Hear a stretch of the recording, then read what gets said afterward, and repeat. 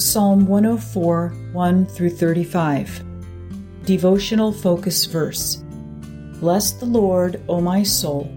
O Lord my God, thou art very great. Thou art clothed with honor and majesty, who coverest thyself with light as with a garment, who stretchest out the heavens like a curtain. Psalm 104, 1 and 2. Look at the sky, kids, Dad exclaimed, drawing our attention to the heavenly scene. Leaving our car and heading toward the house after returning from church, we paused in the yard for as long as our little fingers and toes could stand the cold and gazed at the brilliant light show in the heavens. It was a cold, clear autumn night, and the sky to the north was vibrantly alive with swirls of color, a shining curtain of light that was never the same for more than a few moments. This single detail of God's creation, the aurora borealis or northern lights, is caused by a complicated set of interactions between the solar wind and Earth's magnetic field.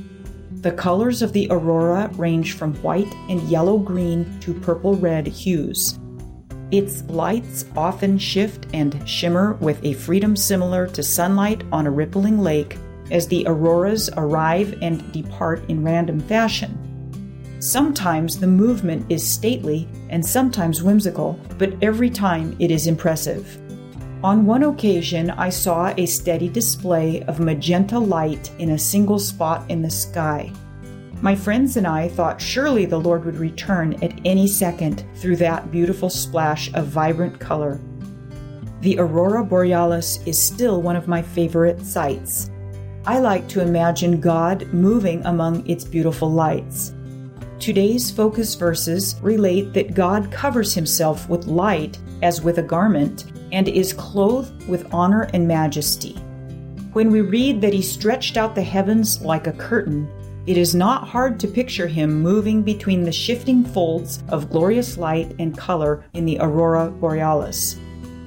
God is able to stand where nothing exists, on ethereal, insubstantial clouds, vapor, and wind. He laid the foundations of the earth in space where there was nothing. He created this world with all its varied beauties in that void. God's voice can control water and make it stand up or stay in its borders. He appointed the moon for seasons and created darkness when nocturnal creatures creep out. The earth's foliage grows as he sends rain and sunshine. The fowls of the air survive in the resulting treetops. The large beasts of the sea are fed by the bounty of the seas. Along with all of nature, we benefit from what God supplies. And of all God's creatures, we are the only ones who can fully appreciate and give God praise and thanksgiving for his magnificent world. Our debt of gratitude is great, so when we view the wonders around us, let us pause and give praise to our Creator. Background information. Psalm 104. Psalm 104 is the natural progression of the preceding psalm. While no title is given, it continues in the same style as Psalm 103, beginning and ending with, Bless the Lord, O my soul. It follows the same theme, blessing the Lord for his interaction with his creation, although Psalm 103 focused on God's interaction with man, while Psalm 104 focuses on God's interaction with nature. The last verse of Psalm 103 provides the transition to this psalm in its closing statement, Bless the Lord, all his works in all places of his dominion.